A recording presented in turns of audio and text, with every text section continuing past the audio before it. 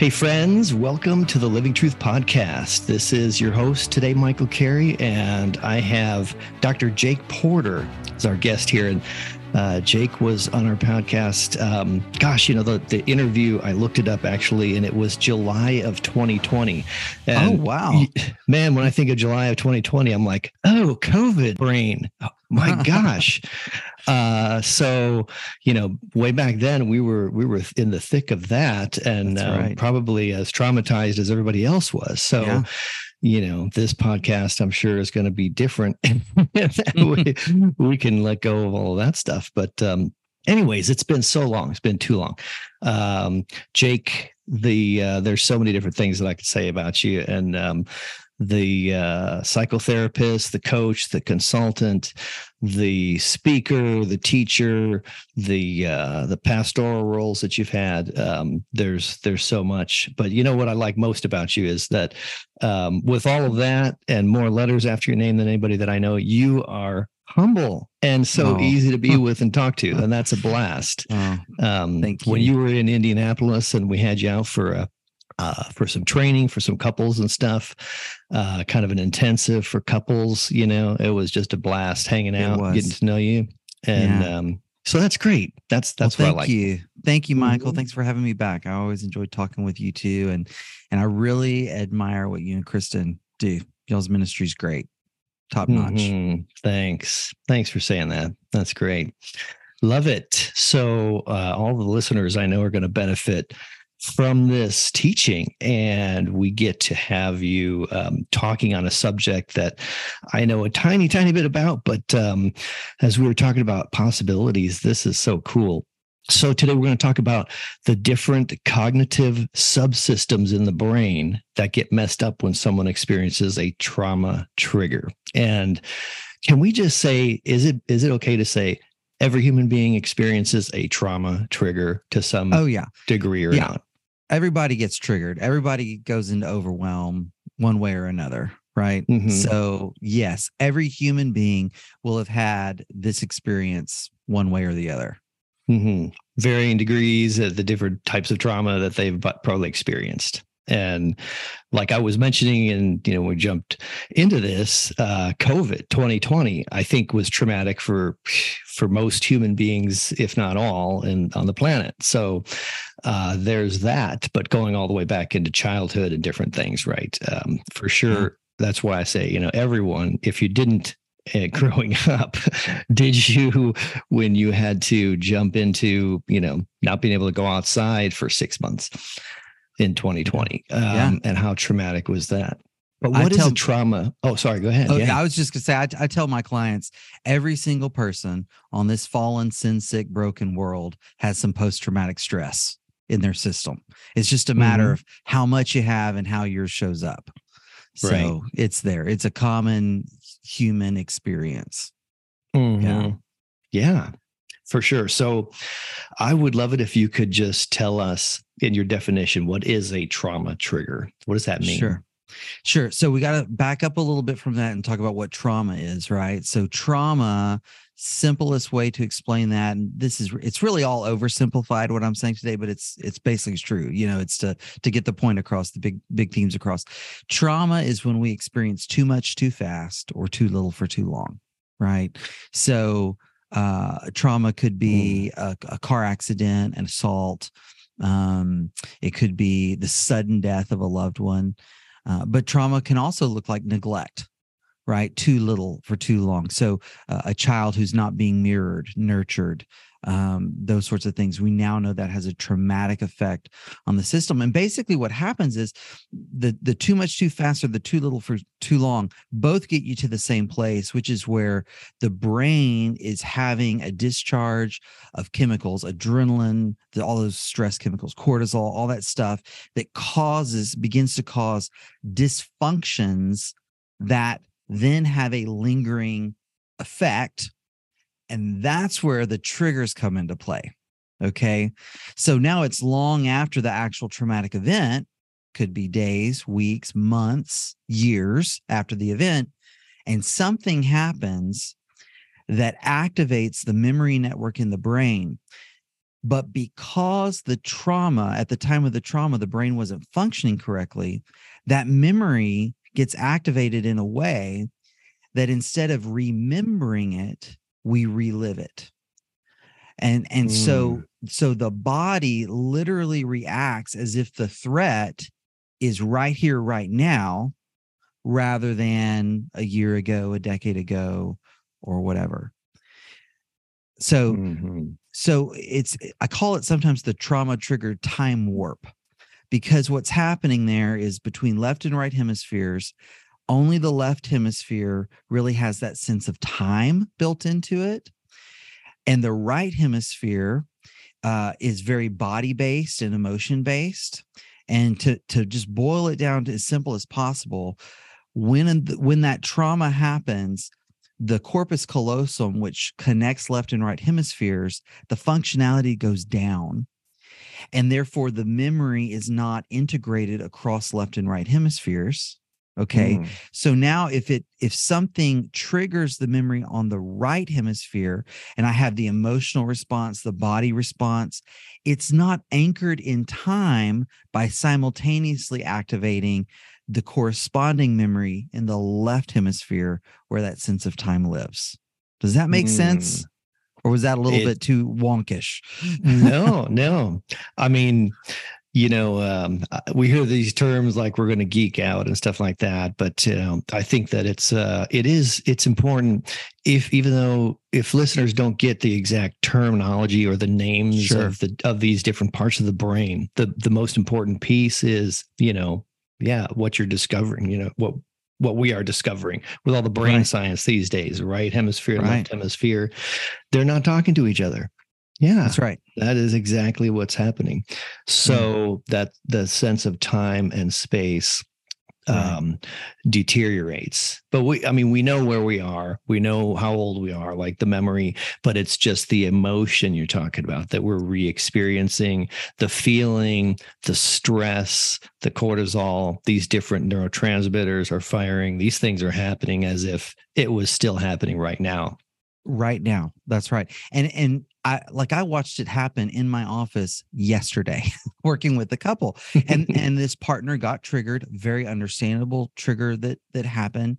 And she was saying, I know I'm safe. Like I know, I understand that you're sharing with me something from the past, but I am getting dysregulated. I'm sweating. I'm afraid. So the word there is dissociation.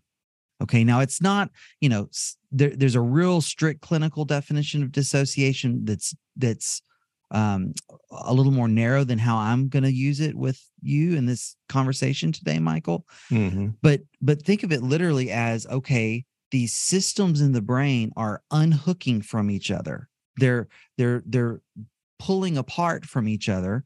And so now optimal functioning is not going to happen. It's like a car. Think about how many different individual systems are in a car, right? Yeah. And how when one starts to break down for whatever reason, it begins to affect these others. And there's a compound effect happening in the functioning of the car. Same way in our brain. Same thing. So they start coming apart. They're not talking to each other. They're not firing in a coordinated way. There's a lot of different ways that can happen, but that dissociation begins to remove us from our present reality. Yeah, right on. Something that I was thinking about. So a side question for you. Is it true then also that we re-experience at that same time all the other memories that were very similar or alike? Do all those get pulled up kind of like a collage? If I say beach, you think sand and vacations and whatever. Like, are you experiencing even more than just that one event, but everything that's similar to that event? You can. It doesn't. It doesn't always happen that way, but it often can, especially if it's something that has happened over and over and over again. So let's say a betrayed partner who has had multiple discoveries of acting out on their partner's part, right? And Mhm. so you activate one memory, and it's like a popcorn effect of, boom, boom, boom. Yeah. All these others get activated, and quickly grows into that sense of overwhelm. Mhm. Mhm. Right on. Right on. And could it also be connected to other forms of betrayal from other partners, or Yeah, other relationships in the past? for sure. So one of the things that we know is like when we think about triggers, often we'll think about like something we might see, right? So a partner walks into the bedroom, sees her husband sitting on the bed with his phone, and when she walks in, he puts the phone down. Now, maybe what's happening in the moment is, hey, my wife's here, right? And I'm supposed to prioritize her. I'm supposed to, Mhm. put her first. And so he's doing that, but what triggers for her is, how many times did she walk in on him looking at porn on his phone? So that gets triggered. That's how we often think about a trigger, is something visual, or a smell of a cologne, or a sound, a song, a place. But we also know that internal triggers exist. So those are all external. An internal trigger could be a body sensation or a feeling, an emotional state. So let's say someone was neglected in childhood. Okay. And there's a certain feeling that comes from and is tied to that neglect. And then in their present relationship, their body has that feeling again. It could trigger the trauma of the past neglect. And that gets really Mhm. complicated, right? Because Mm. there's no conscious awareness, because it's feeling like it's right here, right now. It's not Yeah. experienced as a memory. So it's Mhm. going to add an intensity and a complexity to the present experience, because the past and the present is getting all mixed up together. Mm. And, Mhm. they're not necessarily conscious of that. That's a lot more elusive, for things that you didn't get. Yeah. Right. Not associated with specific memory. That's interesting. Very Mm-hmm. interesting. So if we can dig then a little deeper, could you define like what are these different subsystems in the brain? How are they affected in Sure. these trauma triggers? Sure. So there are five. Okay. And again, this we're gonna get a little, we're gonna, get nerdy here for a little bit. And it's okay, folks, if you don't get it all. Hey, this is a podcast. You can go back and listen more. But I just want That's to right. back up what Michael said, that the main thing is just to get the big takeaways. So the five Mm-hmm. subsystems are the attentional, perceptual, representational, memory, and reflective. And so we'll talk through these one at a time, and how what each one does when it's working well, but then what happens when we get triggered by our trauma. Okay. and That's and I've great. done this a couple of times, like just taught it in some small groups and stuff, and people have found it really validating. So I would encourage our listeners, okay, just as you hear this, just think about, have I experienced this before? Right? Have I, does this sound like something I've gone through? So if we start with the attentional system, um, basically what we want is, we want this system to be able to act like a lens on a camera, that we can zoom in on something, or we can zoom out on something. Okay. And there are big words for this: contextual attentive state versus focused attentive state. So a contextual attentive state, that's our wide lens. Okay. So I'm sitting back. Let's say you and I, Michael, we're going to go take a trip together. We're going to go to the beach. I actually hate the beach, but that's probably where I'd end up, because my wife likes the beach. Right. So Yeah. sitting on the beach, kick back, looking at the sunset or whatever, big view, panoramic view, or the mountains. That's more my style. Looking at a whole mountain range there, big picture, wide angle lens, looking at it all at once. Okay. But then let's say, you know, you say to me, hey, look at that boat right there. Okay, now I can zoom in. Like I can close that wide angle and I can focus on that one piece, right? And I can notice it and look at that. And then when I want to, I can zoom back out. Okay. Well, what can happen with a trauma trigger is that you get stuck in one or the other. Either stuck with the wide angle zoom or stuck on the, very narrow, hyper focused lens. Okay. And so if we're stuck in what's called that global or contextual attention, so with the wide angle, we get flooded, we get overwhelmed, we get confused. It's too much. I can't stay on this one thing because what about this also? And right. And it's like I can't quiet everything else to be able to focus on this one thing that's right in front of me. We can't talk about, and I'll just make something up. We can't talk about this one boundary violation because what about all of these other things happening? Okay. We can also get stuck with that very focused lens, the focused attention state. And there we become very rigid, very narrow. We forget about other information, other contextual information. So like yesterday, the example that happened in my office with that trigger for that partner, she got stuck in that narrow place. And so one of the things that I had to do with her, and you can't just say this, it's not like, oh yeah, you just logically explain to someone these things, but I was able to work with her to widen her lens and think about what other data she had to help her feel safe. Oh, he's taken a polygraph since then. Oh yeah, I know this. I know this. Oh yeah, right. And so by broadening that lens a little bit, she was able to get out of that stuck fixed place where she was feeling so rigid. So that's the attentional one. Right. Does that all make sense? Yeah. So we're so focused on this one thing, we're not able to see the wide angle, the good or the bad, whatever it is. Right. But mostly the good things, Yeah. Because our brains have that negativity bias to keep us safe.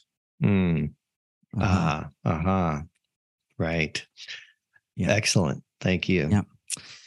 Yeah. So then we get to the perceptual, and what you're going to notice is these systems, they sort of stack on top of each other, right? So you can have a breakdown in one that affects the next, and you'll see that here. The perceptual system, it gathers all the data that's brought in by the attentional system, and it begins to integrate it to construct our experience of this present moment. Okay. So if I take everything, all the data coming in from the wide angle, from the focused lens, all of that, now my brain is going to put that together into what I am experiencing in the present. And when everything's working well, it's what we would call a regulated affect state. The whole brain's online. My body's, relaxed. I'm good. Okay. We experience the present as, again, this is going to sound weird at first, but I'll explain it. A cohesion between our inner and outer worlds. They match. Like I feel on the inside the way I should feel given what's happening on the outside. Right. Okay. So there's a match there. I'm in a calm place. I'm in a safe place. I feel calm and safe. Okay. Right. When I get dysregulated, our somatic body experiences are not integrated with the incoming external data. So now my body feels in a way that is mismatched to my environment. Right. Okay. So when partners say they don't feel safe, and sometimes it's more about relational safety, and we need to distinguish that, but sometimes it's a real threat response. And I say partners, addicts can feel this too, right? Yeah. This is a human thing. So let me just clarify that, right? So I'm feeling not safe, even though I'm safe. Right. Right. And that's not just someone being stuck on something, being unwilling to let something go. It's not a lack of forgiveness. It's none of that. It's literally that perceptual system of the brain, that subsystem of the brain not functioning correctly.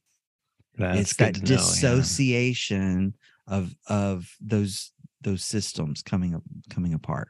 Okay. Yeah, I'm glad you said that. So not necessarily a lack of forgiveness, but it's an isolated incident where you're flooded. Yeah, absolutely. Because it's really scary for our inside to not match the outside. Even if that's not conscious for us, that's a threatening experience to have. It can become very overwhelming, right? And so then these triggers just sort of feed upon themselves and can get even worse. Yeah. So you mentioned somatically the what does unsafe actually feel like in the body? I imagine anxiety, tightening the chest, throat, whatever, heart rate increases, different things like that. Right. Maybe you feel, and it's different for different people, right?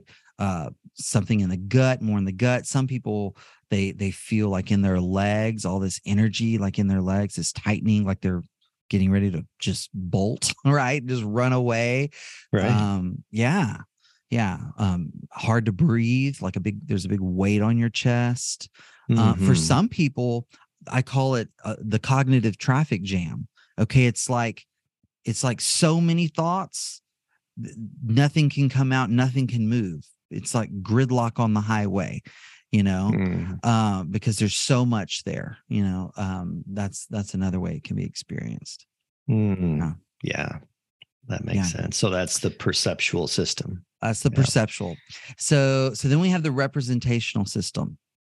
So this gets really, this is almost like sci-fi or quantum physics or something we're about to get into. But when you remember something, okay, your concepts of the past, your memories of the past, or you anticipate something that's going to happen in the future, literally in that moment, it's the result of the firing of neurons in your brain, right? So that memory is actually a representation of something that happened before. It's not the real thing itself, right? It's a representation of what happened. Okay. You're based on your own perception and experience. Exactly. Or if I'm anticipating something that might happen, that I think is going to happen, okay, that is another representation. That's not the thing itself. It's what I think will happen. Okay. So again, when my brain is functioning well and appropriately, the representational system is able to integrate past representations, so my memories of the past, with present data to construct what we would call a flexible construction of experience right now. So what that means is I'm able to go, this is what happened in the past, but this is what's happening right now. And I'm able to bring those together in a cohesive, flexible way, right? See that some parts are the same and some parts are different. Okay. Or I can, and then allow that to affect what I think is coming. Right. Okay.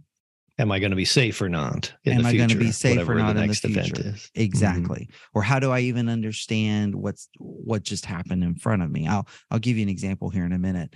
So when I get a trauma trigger, though, when I'm dysregulated, this leads to a dissociation in the representational system and a loss of the ability to integrate these different representations, past, future, and present experience. So it's where a lot of addicts do something called splitting. That's a defense mechanism where there's the good wife and the bad wife. And I can't hold together in my mind, like right now she's angry with me, or she's she's in her pain and it's triggering my shame.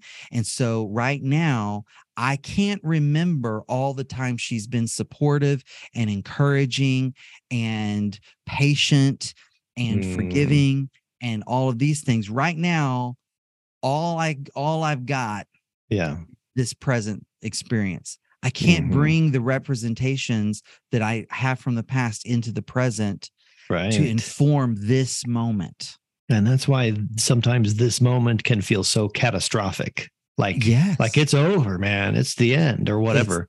Right. Exactly. Because in that moment, my brain is so overwhelmed. It's not looking at the whole picture. Right. And I'm not just talking about the whole picture in that moment. That would be back to the attentional system. I'm talking about historically. Right. So here's another example from the other side, from the side of a betrayed partner. And again, it's like what happened in my office yesterday. So just to give a little more about this illustration, basically what happened was the addicted partner actually fessed up to something. Now, it wasn't a relapse. It was what we would consider some middle circle dangerous behavior, but he owned it, and it was like the very first time that he brought something to her without her having to figure it out. And at first, she was like, okay, that's painful and scary to hear, but thank you. Like, hey, you're doing the thing I asked you to do, bringing stuff to me.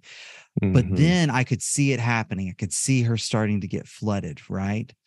And all she could focus on was he's about to relapse. He's about to, right? Sure. So one of the questions that I ask partners in this state is, what's different? Take a deep breath and let's focus on, there's a lot that feels similar here. What's different in this moment? And so that's going to require her to compare the present moment with the past. And so I'm sort of trying to manually turn on this representational system, okay? So that she's having to say, well, he just took a polygraph. Well, he brought it to me. He's being honest, the first time and whatever. Right. And so does that make all the fear go away? No, but she came right back into regulation. She came out of that hypervigilance right back in, because we were able to manually bring some of these systems back on together. Yeah. So that's the representational system. And in that example, it doesn't necessarily mean that he's not going to relapse in the future or whatever that is either. It's just that this is what she's experiencing in this very moment and being flooded. And it's like, this is not her present reality. She's reacting to what she thinks is going to happen in the future. But without looking at the whole historical context and noticing the good, what positive changes are happening here. So that's representational. That's the representational subsystem. That's right. Okay. So the next one is the memory subsystem. And I talked about this earlier, in our conversation, where traumatic events are typically what we would call fragmented from the rest of our autobiographical memory. Okay. And so they're dissociated, they're distinct, they're not integrated into the whole big picture. All right. And what this does is it gives them the ability to operate kind of independently when they get activated. Okay. They run the show. This one memory is running the show rather than our whole autobiographical memory. Okay. And this is where we begin to have the somatic memories, the flashbacks, inner voices, visualizations, which can lead to that hyper or hypoarousal, going up into fight or flight, crashing, numbing out, that sort of thing. And the example I usually use for this one is a personal one, and it's kind of silly, but I mean, this is like absolutely a very real experience for me. Back several years ago, I used to be a pastor, and it was a Sunday morning. It's like 6:30 in the morning. I'm the only one at the church, and I'm making a pot of coffee, and I go in to pour myself a cup of coffee. And as I'm pouring the coffee, my phone rings, and it's my mom. And if my mom is calling me at 6:30 a.m. on a Sunday, something's wrong. Okay.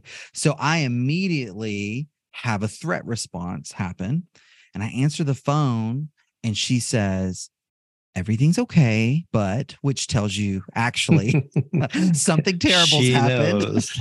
Right? Okay. And what she told me was that my grandfather's house had burned down overnight, and he had barely made it out. Like just like jumped through the flames. Okay. And I said, "What happened?" And she said, "We think maybe it was the heating element in the heating pad outside for the cat." Okay. Now, when she says this to me, I'm staring at the coffee pot and the heating element in the coffee pot. And Michael, no lie, in that moment, I developed this trauma trigger where I could not leave my house without unplugging my coffee pot. Wow. Okay? And if I wasn't sure that I had done it, I'd turn around and drive 20 minutes back to my house to do it. Wow. And here's the thing. I knew it was irrational. I logically knew that there were other things in my house that were more of a fire hazard than that coffee pot. I logically knew I could leave that coffee pot on all day long on that countertop, and it's not going to cause a fire. But when that memory would get activated, it took over everything, and all the other parts of my story and all the other things I logically knew out the window. Yeah. Wow. Thankfully, I took EMDR training, and when you do EMDR training, they make you have some EMDR sessions. I hope so. 45 minutes of EMDR, that was gone, and it was never a problem again. But that's how powerful one fragmented memory can be. And that power of association. Yeah, absolutely. And it's, I logically knew that I was safe. Think about a person who doesn't have that assurance to counterbalance the experience of that fragmented memory getting activated. Yeah. That's terrifying. That's really terrifying. Right. Wow. So the last one is the reflective system. And this is what allows us to like think about our thinking. To think about what we're thinking, think about what we're feeling. So I'm not just the rat in the maze, but I can kind of see myself as the rat in the maze, right? Like I'm not just thinking, she's never going to love me again, and I'm a horrible person. I'm aware that I'm having those thoughts, and I'm going, I've got some shame coming up right now. That's called metacognition. If anyone wants the big fancy word for it, metacognition means I'm able. That is me thinking about my thinking and feeling, having an awareness of what I'm thinking and feeling, and it's our ability to access our own and others' internal states. Like I can tell what you're thinking, not perfectly, but I can read the signals you're giving me, right? Like I'm noticing that some sadness is coming up for you, or I'm noticing that some anxiety, fear is coming up for you, or I'm noticing that it's coming up for me. That's called mentalization. And when our whole brain is online, we're able to hold our reflective activities open to new information, right? So it's like, this is what I'm thinking and feeling, but I can be aware of what you're thinking and feeling, and let those have some exchange, right? I can, it actually allows me to shift my emotion so that I'm not, my emotion's not driving the bus. I can actually have some control over my emotions as well, right? Oh, I'm feeling shame because I made up that you said that to point out my flaw. But if I can be open to what you're telling me, now I understand you said that because you want me to know your heart. Oh, now my emotion will change and follow that reflective activity I just did, where I basically changed the story of how I'm interpreting what's happening inside of me and what's happening inside of you. Okay. So when I get dysregulated, when I get into a trauma trigger, then I think I know what's happening inside of you. And I'm certain I know what's happening inside of me. I know your part and I know my part, and I'm not open to seeing it any other way. So whatever you say, whatever you do, that's not getting integrated in to this moment and my certainty about what's happening inside of you and what's happening inside of me. Okay. And this is where, like, I'll never be enough for her. Well, she's sitting right there paying lots of money to sit in front of me with you to work on your marriage. What do you mean you'll never be enough for her? Or, that's just one example, but it's where we get very fixed on who we are, who I am in relationship to you, who you are, how you see me, how I see myself, and we're not able to bring in new information. So those are the 5, and it's not like all of them get affected every single time, and it's not like only one. It can be combinations of these. But as I've been learning about this, what I've been seeing is that it can, like, having this higher resolution understanding can really equip us to have greater awareness of what's going on inside of us with these triggers. And with more awareness, we have more power to choose something different. We're empowered to move back toward regulation and health and integration. Right. Yeah. And as you were talking about that last subsystem, reflective, I was just thinking, this is why counseling and coaching, having people who can speak into your life and in your situation that are on the outside, that are not experiencing what you're experiencing and can actually see things more clearly. We need that. It's so vital for other people to be a part of our story, for us to be vulnerable with what we're going through and what we're feeling, because it's just, without that, we're stuck in believing things that could really alter our life choices and decisions. Right. So like, how long does this, I think I'm just thinking through, I could probably come up with 10 million times that this has happened to me, and this is, but what I'm thinking is it true? Like, I think that I've been stuck in this state for, it feels like a week.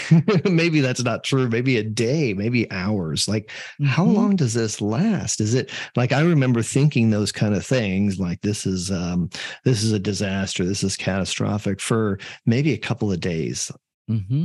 Yeah. So, I mean, it can be quick, but it can last a really long time. To the point that, well, here's another technical word for you. Having a self state. What is the state of myself? It's sort of the combination of all those systems. You put them all together with the emotions that come with them, whether that's shame or fear or whatever it is, and that becomes a self state. It's a way in which we live and move and have our being in the world. And we can get stuck in one of these for a long time. We can stay in a self state that is more or less dysregulated and dissociated from really the whole of who we are and the whole of reality and all of that. And this might be helpful. There are three things that when we're in one of those self states, they're going on. Now, we don't necessarily know they're going on because we've lost that metacognitive ability that I was just talking about. Okay. Right. But one is automaticity. We are automating everything. So I I'm telling myself, oh, I know exactly what's going to happen. I know what happens next. I know what she's going to say, or I know what he's going to do. Or it could be, oh, I know exactly what's going to happen next. It could be an angry place. It could be a sort of a depressed place, but we're so certain we know what's going to happen. And again, this is all non-conscious.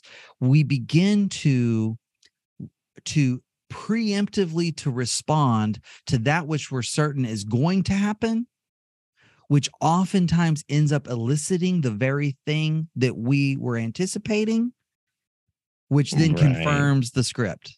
The self-fulfilling prophecy. The self-fulfilling prophecy. Exactly. And so what's happening there is I'm projecting, I'm automating my wife. I'm not actually listening to her actual words right here, right now. I'm not paying attention to her face right here, right now, her tone of voice right here, right now. Oh, I already know how she is. And I'm responding to that rather than her right here, right now. This morning, I was working with a couple, and this guy, I love this couple. I absolutely adore this couple, and he is a true narcissist. I'm not saying he has traits. He owns it. He has narcissistic personality disorder. He has done incredible work, incredible. But it's pretty clear when that narcissism gets activated, and so she was telling him they were replaying a fight, basically. Okay. And she was saying, all I needed you to say was this.